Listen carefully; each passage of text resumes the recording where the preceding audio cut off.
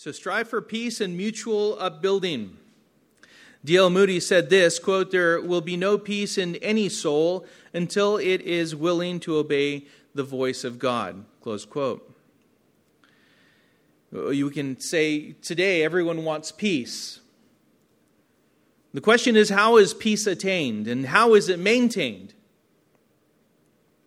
Peace is defined as the freedom from disturbance, tranquility, a mental calm, serenity, a treaty agreeing to the cessation of war between warring states, freedom from civil disorder. But the peace that God offers goes far beyond what is defined in Webster's. It's a peace that goes far beyond to arrive at a personal experience, one that is certain in Christ, one that only God can offer and has offered through Jesus Christ and is eternal. It is complete. There's nothing to add to it, nothing that you can do to make it better. It is powerful enough to relieve us of all anxieties, all worries,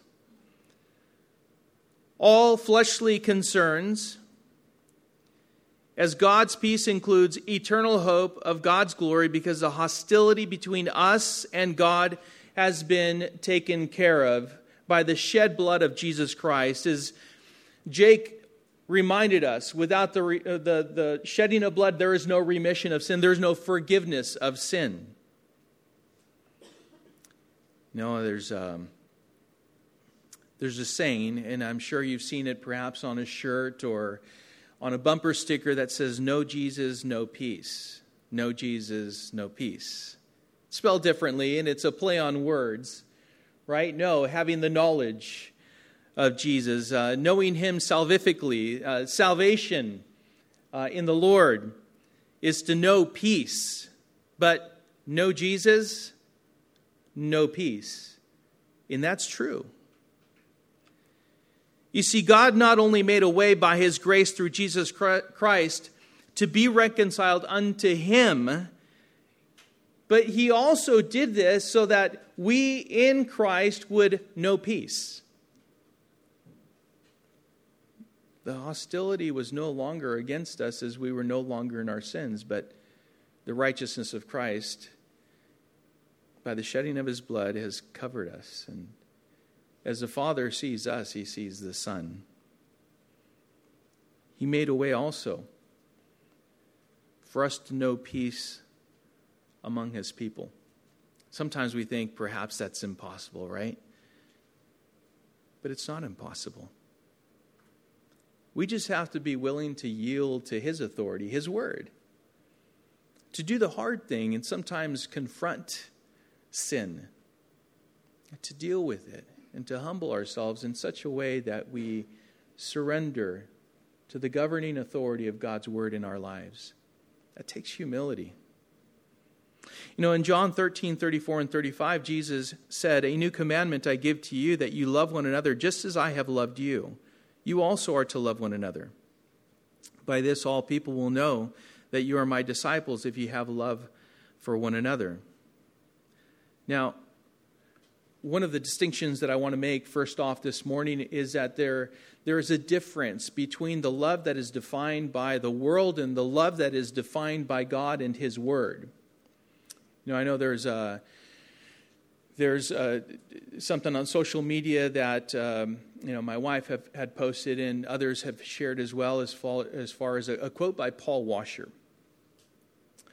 And he has, and I don't know the quote exactly, but he was talking about the difference between the love that the world describes and defines and the difference between the love that the Lord defines in His Word. We need to know very well the love that is defined by God's Word. That's what we stand on. Because this is not to be confused with the love for the world. For friendship with the world is enmity with God, according to James 4:4. It is not to be confused with a life of compromise with the things of the world. Bad company ruins good morals. 1 Corinthians 15:33. Do not be unequally yoked with unbelievers, for what partnership has righteousness with lawlessness? Or what fellowship has light with darkness? What accord has Christ with Belial? Or what portion does a believer share with an unbeliever? What agreement has the temple of God with idols? According to 2 Corinthians chapter 6, verses 14 through 16. So it's not to be confused with the other. Compromise in a fellowship with the world is no love at all. In fact, we are called to be separate from the world, not apart from the world in that we're in the world, but separate as far as a people is concerned unto the Lord. As a church, as the body of Christ, we need to get this right, because it is designed to glorify Jesus. After all, we have declared our allegiance, our loyalty, that we belong to Jesus Christ, have we not? We belong to Him. In fact, we have been purchased with the blood of Jesus Christ. Therefore, we do not belong to ourselves. Therefore, we need to get this right. Again, because we ought to desire, above all, to bring glory to Jesus Christ. If done according to His word, we will. But also know this, that if we reject, if we ignore, if we rebel, if we do it our own way and in our own pride, rest assured that we will bring shame to the Lord. We need to learn how to love one another, how to strive for peace, how to strive for a mutual upbuilding. What does that look like? And it's all according to the Word of God. In fact, turn with me to Ephesians chapter 2.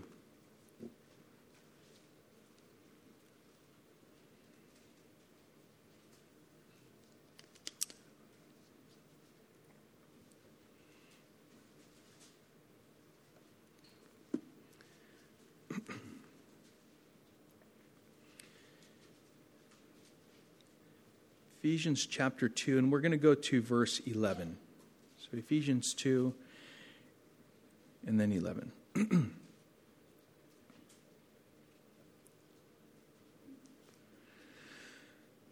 Paul writes to the Christians in Ephesus. He says in verse 11, "Therefore, remember that at one time you Gentiles in the flesh, called the uncircumcision by what is called the circumcision, which is made in the flesh by hands. Remember that you were at that time separated from Christ, alienated from the commonwealth of Israel, and strangers to the covenants of promise, having no hope and without God in the world. But now in Christ Jesus, you who once were far off have been brought near by the blood of Christ. For He Himself is our peace, who has made us both one and has broken down in His flesh the dividing wall of hostility, by abolishing the law of commandments expressed in ordinances, that He might create in Himself one new man in place of the two, so making peace, and might reconcile us both to God in one body through the cross, thereby killing the hostility. And He came and preached peace to you who were far off, and peace to those who were near. For through Him we both have access in one Spirit to the Father. So then you are no longer strangers and aliens, but you are fellow citizens with the saints and members of the household of God, built on the foundation of the apostles and prophets, Christ Jesus Himself being the cornerstone, in whom the whole structure being joined together grows into a holy temple in the Lord.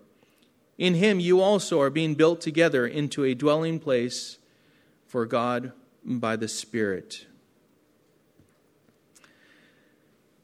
Since this is true of our relationship with the Father through the Son, we ought to also pay attention to what God's Word says about the ordinances and about the peace we ought to have with each other. We belong one to another. We are not an island in practicing our faith. It's impossible. In fact, it goes against the very Word of God. The Word of God tells us, do not forsake the assembling of ourselves, as is the manner of some, but doing even more so as we see the day approaching. We cannot do this alone. We need each other. But we need to pay attention to what the Word says in regards to how to pursue, how to strive for that peace and the upbuilding of the very body of Christ. We need to pay attention to those details and learn how to do that amongst ourselves, again, as He builds up the body. Jesus being the cornerstone and the foundation being the apostles and the prophets upon which we build. And build we must, for that is our commandment, that is the Great Commission. Go and make disciples of all nations, baptizing them in the name of the Father and of the Son and of the Holy Spirit. So strive, let's learn this morning how to strive for peace and mutual upbuilding. Two things that I want to point out. Number one, learn not to quarrel. Can we all say that? Learn not to, again, one more time, learn not to quarrel. Learn not to quarrel. Learn not to quarrel, right? Number two, learn to not hinder or make stumble. Two things. So let's start out with learning to not quarrel. Because we begin. In fact, look at verse 1 of Romans chapter 14. As for the one who is weak in faith, welcome him, but not to quarrel over opinions. Look at chapter 15, verse 1. We who are strong have an obligation to bear with the failings of the weak and not to please ourselves. Those two chapters begin in such a way to where it is an imperative. It is something that we ought to practice ourselves, and that is humility. Considering others more than ourselves. Learn not to quarrel. As for the one who is weak in faith, welcome him, but not to quarrel over opinions. You know, I understand that as we read these first 12 verses, that these points even that I have brought to the surface are stated in the negative. But it's for a reason that they are made this way, that they are stated in this way. Because we are inclined to do these things. Today we are obsessed with not wanting to be told what not to do. In fact, you look at a child, a little kid, they hate to be told what not to do. Right? We live in a fallen world. And sin is there. And it is present in your little angels as well. They hate to be told to not do something. We are no different. That's what we're inclined to do. You tell me not to do something? Oh, now I'm not going to listen to you. And when I do it, I'm going to make sure you know that it's not because you told me not to do it.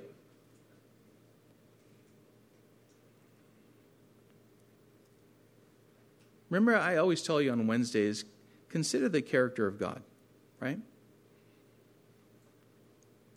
Does God neglect to tell us what not to do? No, not at all. There are things He points out we are to do, and there are many other things He points out that we are not to do. It is actually a faithful friend that is willing to wound. But remember, profuse are the kisses of an enemy. An enemy will tell you whatever you want to hear. Is that what you want around you? A bunch of people who do not have your welfare at heart, well-being at heart, your good place, position before the Lord, and they'll allow you to do whatever it is that you want to do. Well, that's not the Lord's character. This morning we begin by learning that there are people within the church that are weak in faith. So, again, just the obvious that we need to point out. Why? Because as the Apostle Paul wrote to the Romans, this was the church in Rome. He addressed this issue, and he continues on. We don't know the specifics. This is more of a general lesson, something that we ought to take to heart. So it applies to us just as it did then to the church, it does today to the church, and today in our place, in the very day in which we're living in. Because you may believe that you are the person who is strong in your faith, and others really are the ones who are weak in faith. But this morning is not an exercise in self-exaltation. It is a time to consider what God has to say about how to strive for peace and the mutual upbuilding of His church, which requires, again, personal humility before the authoritative Word of God. So let us all yield to the authority of God's Word, shall we? Paul says that the church is to welcome the weak in faith. Not just the greeters at the door, not just like to bring them in and say, hello, we're happy you're here. But what this speaks to is coming alongside them. It's not enough to just introduce yourself, but we are called as a church to come alongside each other. To welcome is to take one beside, to come alongside. This is not a reference to a person who trusts Jesus Christ very little either. The person who has a weak faith, but rather a person who has a mind that doesn't understand how to handle themselves without passing judgment. The person whose faith is ineffective. The person whose faith is not effective in certain situations because he does not understand the meaning of justification by faith.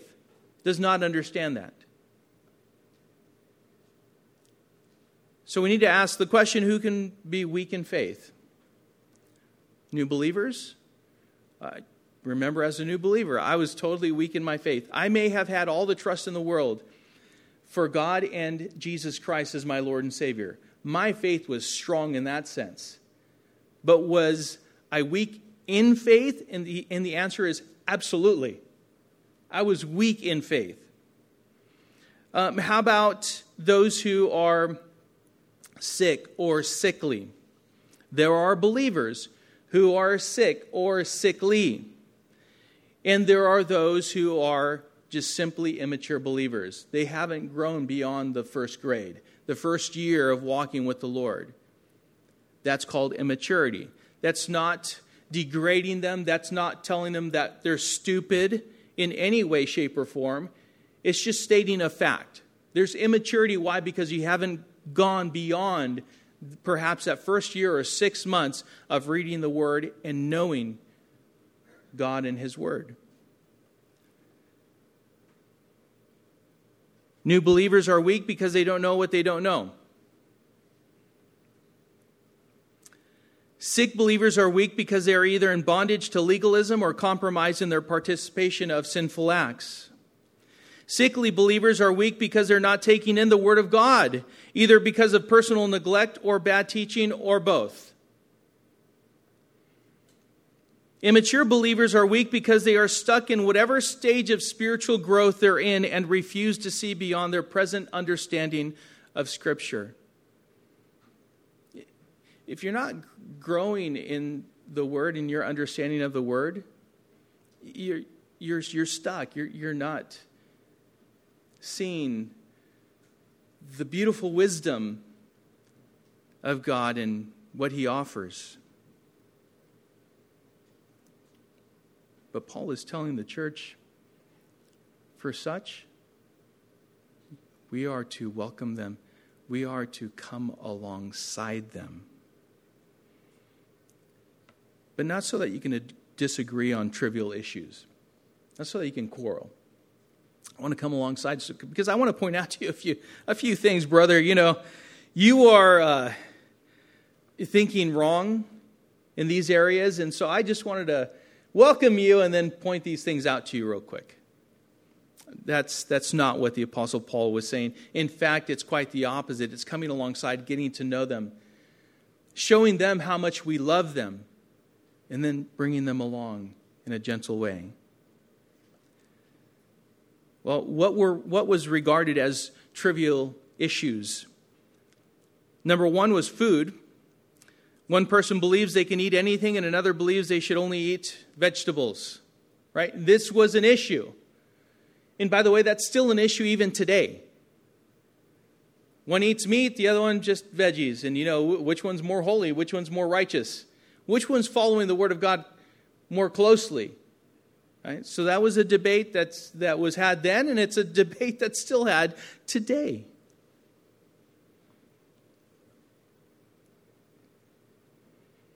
Listen, no one that was converted to Christianity then and no one who is converted to Christianity today comes with minds that are empty slates. Nobody. Remember that every person normally has years of living the way they have. Some have deeply rooted habits and attitudes that the Lord has to work through. Remember that the Lord has to work through. He may use you to help them through. Nonetheless, you need to allow the Lord to work through those people, including you. Some have deep convictions about repelling self-indulgence to the point where they choose to live by abstaining from all forms of indulgence.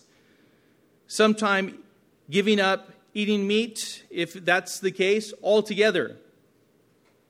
It's like asceticism, the complete denial of the flesh in many ways. In Paul's day, there were some Jews who chose to keep the law of Moses and observe the Sabbath. You know, I was reminded the other day, we joined Beth Simcha, which is a Jewish congregation or a Messianic Jewish congregation, and in celebrating Rosh Hashanah. We observed Rosh Hashanah with them. And so it's a time where they acknowledge it's leading up to the preparation of Yom Kippur, which is the Day of Atonement, which was on Wednesday. All right. So with that, there is the blowing of the shofar. It's a time of celebration. It's the new year, and it's all preparing for, again, the Day of Atonement, which, by the way, we observed today at communion. We observe that, the shed blood of Jesus Christ, who atoned for all of our sins, past, present, and future. Now, they are our brothers and sisters, and they do observe all the festivals. Now, is that a requirement for salvation? And the answer is no. It is not. For them, they look to Jesus as the Messiah. He is the one who came, that was foretold of in the Scriptures and was fulfilled in the Scriptures. So as they celebrate differently. But are they any better than us? The answer is no. In fact, we just read in Ephesians, right? We're all one in Christ. If you want to look to the Council of Jerusalem, you can know there in the book of Acts how it is that even those who were leaders in the church decided not to put on the Gentiles additional restrictions by observing the festivals and all that. They didn't have to do that. But in this day, some Jews, they chose to keep the law of Moses and observe the Sabbath. What each is failing to see is that justification by faith made these things irrelevant. Whether you were on one side of the spectrum or the other, what we really need to realize is that in Christ, all of this was fulfilled. And so therefore, the observance of that meant nothing other than you were there to celebrate that which God had fulfilled through Jesus Christ. But as far as salvation was concerned, as far as your faith was concerned, it was irrelevant. Paul is addressing such people who have brought such habits of thinking and living, and is teaching us this morning, God is through His Word, how to handle each other. Come alongside. Do not quarrel with them. And here are some things to keep in mind. Number one, in things that are just opinions, don't pass judgment, because that person will stand or fall before their own master, just like you. So whatever it is that you insist on, make sure that you understand you stand or fall before your master. Who's our master? Jesus Christ. We stand or fall before him, so will they. What this means is that they will answer to the Lord Jesus Christ regarding these matters, and he will be upheld, for the Lord is able to make him stand. Listen, it's not that the Lord needs some help, and he's not able to make him stand, so therefore I need to come along and I need to pass judgment. I need to do this and that. Listen, just like he's able to make you stand before him, so is he able to make that person stand before the Lord. You are not his master. Jesus is, and he's doing a work in his life just as he is doing a work in your own life. Oftentimes, we just need to get out of the way. He or she will stand or fall before the Lord. That is sobering, by the way. We will all have to answer. And if by chance the Lord was making every attempt at using someone else to help you in that understanding, and you rejected that person's admonition or exhortation or rebuke, then God help us, because we are going to have to answer for that.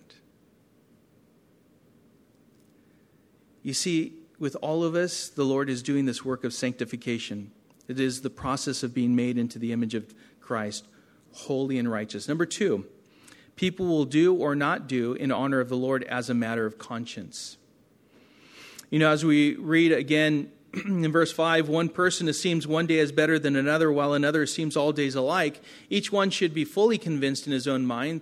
The one who observes the day observes it in honor of the Lord. The one who eats, eats in honor of the Lord, since he gives thanks to God, while the one who abstains, abstains in honor of the Lord and gives thanks to God.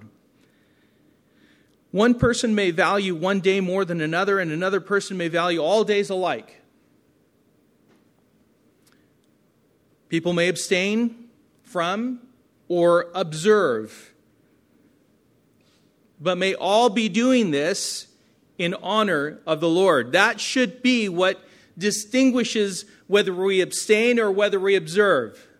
Are we doing that in honor of the Lord?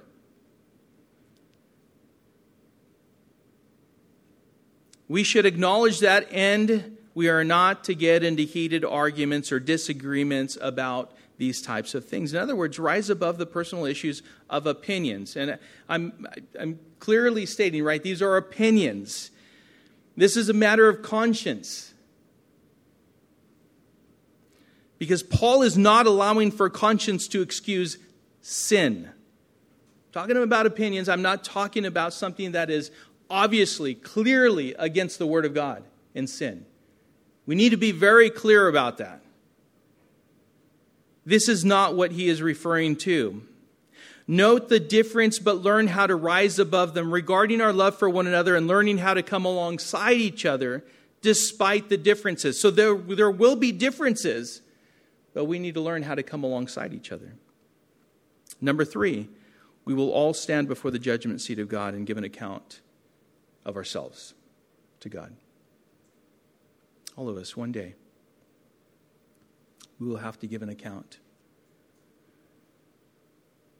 Therefore, do not pass judgment on another, and do not despise your brother for their opinions on these matters.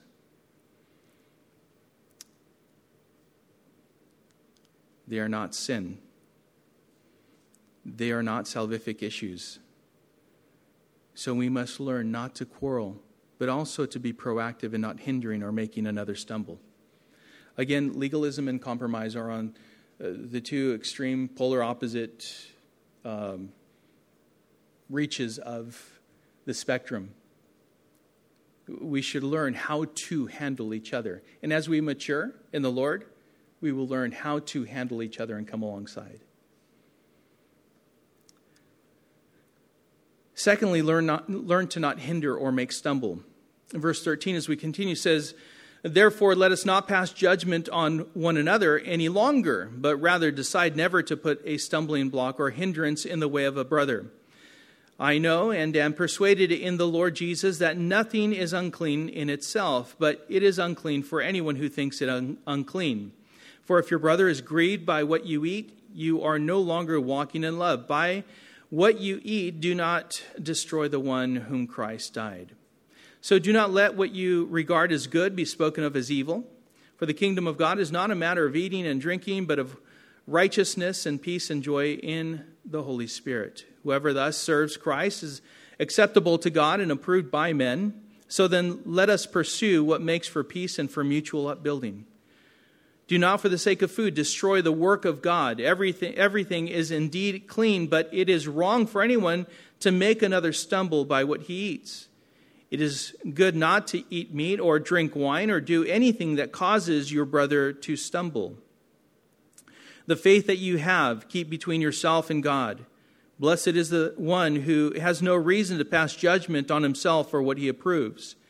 But whoever has doubts is condemned if he eats, because the eating is not from faith, for whatever does not proceed from faith is sin.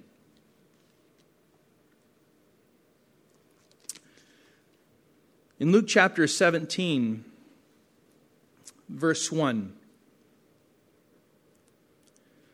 and he said to his disciples, that is, Jesus said to his disciples, temptations to sin are sure to come, but woe to the one through whom they come.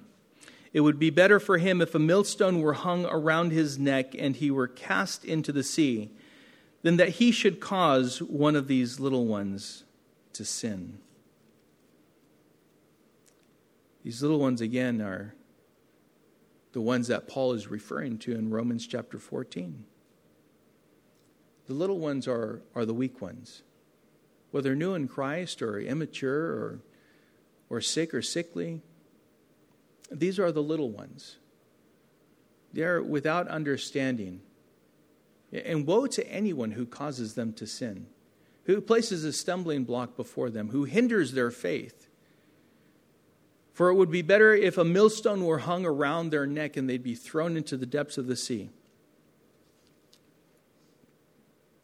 Learn to not hinder or make stumble.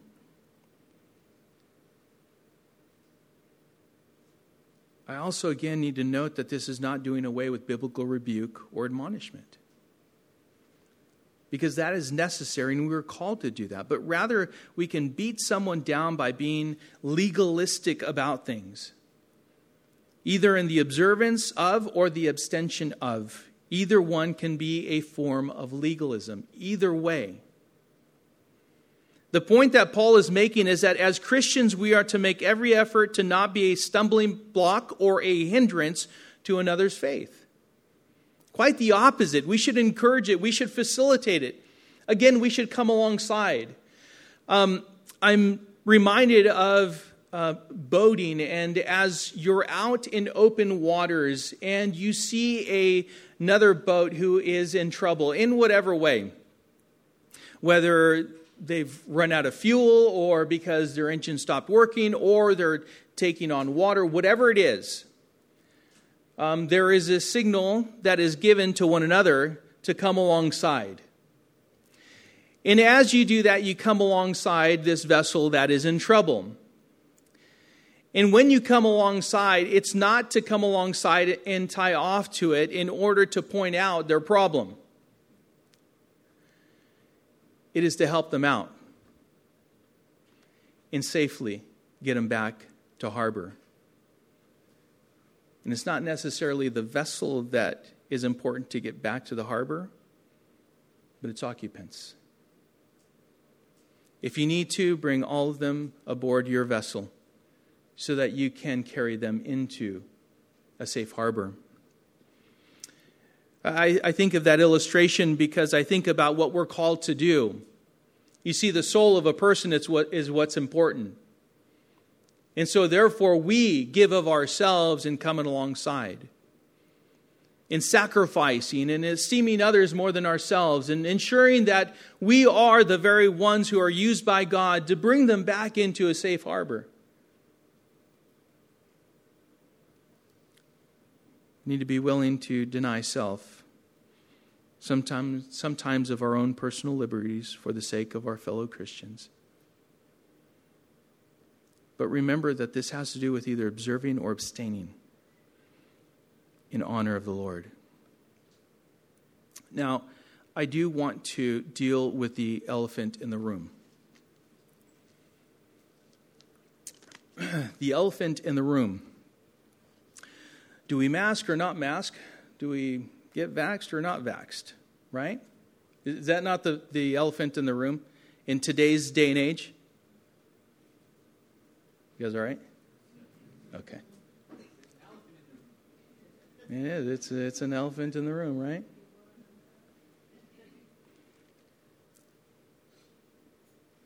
You know, we hear that, you know,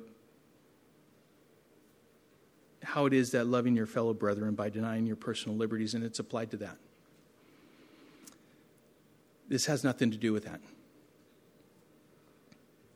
Has nothing to do with that. This has to do with idolatry. Unless we idolize certain entities, then of course, and we need to address that, because that's idolatry. But I just want to make something very clear. This has nothing to do with that. When it's applied in that fashion by pastors, it's a mistake. It's a mishandling of Scripture. It does not have to do with that. It said, eating and drinking unto the Lord, observing or abstaining unto the Lord, in honor of the Lord. So that would be a mistaken interpretation of this. That is why I pointed out that this has to do with either observing or abstaining in honor of the Lord. Regarding things and days that have to do with idols and have to do with sin. Remember that we are to consider these things and come alongside each other. Verse 16, I want to read that one more time. So do not let what you regard as good be spoken of as evil.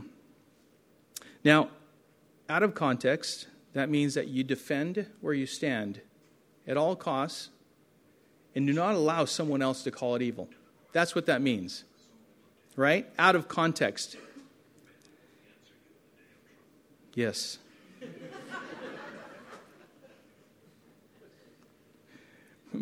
So may the Lord answer you in the day of trouble. How timely is that? Yeah.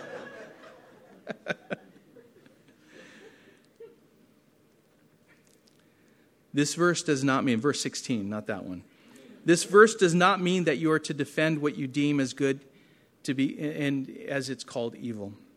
It means don't insist on doing what you deem as good to the point of it causing someone else to stumble or to hinder them in their faith. So you insist on it, and what happens is, instead of it being good, it's actually considered to be evil. Specifically, don't place eating and drinking before God's righteousness and peace and joy in the Holy Spirit. What's more important? What is acceptable to God and will be approved by men is what really we need to put before us. The active pursuit of what makes for peace and for mutual upbuilding, that is what is acceptable to God and what is beneficial for the mutual upbuilding of the body of Christ. This is the work of God that we can destroy by insisting on having things our own way. And that is what we are warned of to not do. You got to be very careful. Verse 20, and as we close, says, do not, for the sake of food, destroy the work of God. Everything is indeed clean, but it is wrong for anyone to make another stumble by what he eats. It is good not to eat meat or drink wine or do anything that causes your brother to stumble. The faith that you have, keep between yourself and God. Blessed is the one who has no reason to pass judgment on himself or what he approves. But whoever has doubts is condemned if he eats, because the eating is not from faith, for whatever does not proceed from faith is sin. So we have a lot there in the closing verses of this chapter. But we need to keep in mind, we need to keep before us that we need to strive to make peace and to upbuild the body of Christ, to upbuild each other, to rise above and esteem others more than ourselves. It says here that we are to make sure that if there is something that would cause someone else to stumble, that we would be willing to consider, if at all possible, to deny ourselves of that in order for that person not to be made to stumble.